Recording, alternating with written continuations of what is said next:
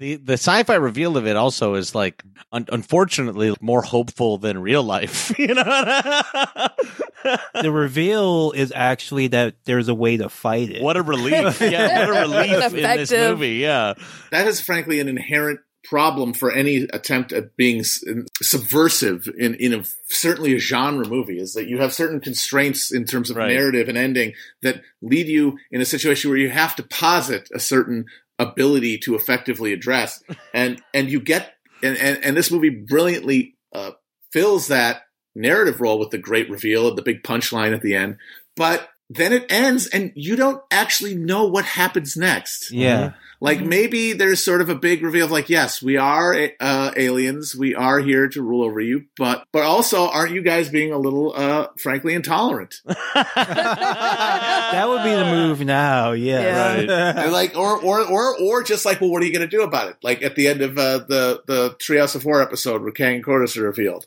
it's a two-party system. There is no actual like affirmation that this is going to work.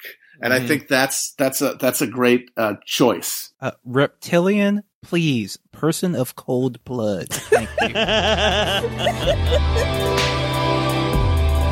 To hear the full episode, subscribe at patreon.com/struggle session.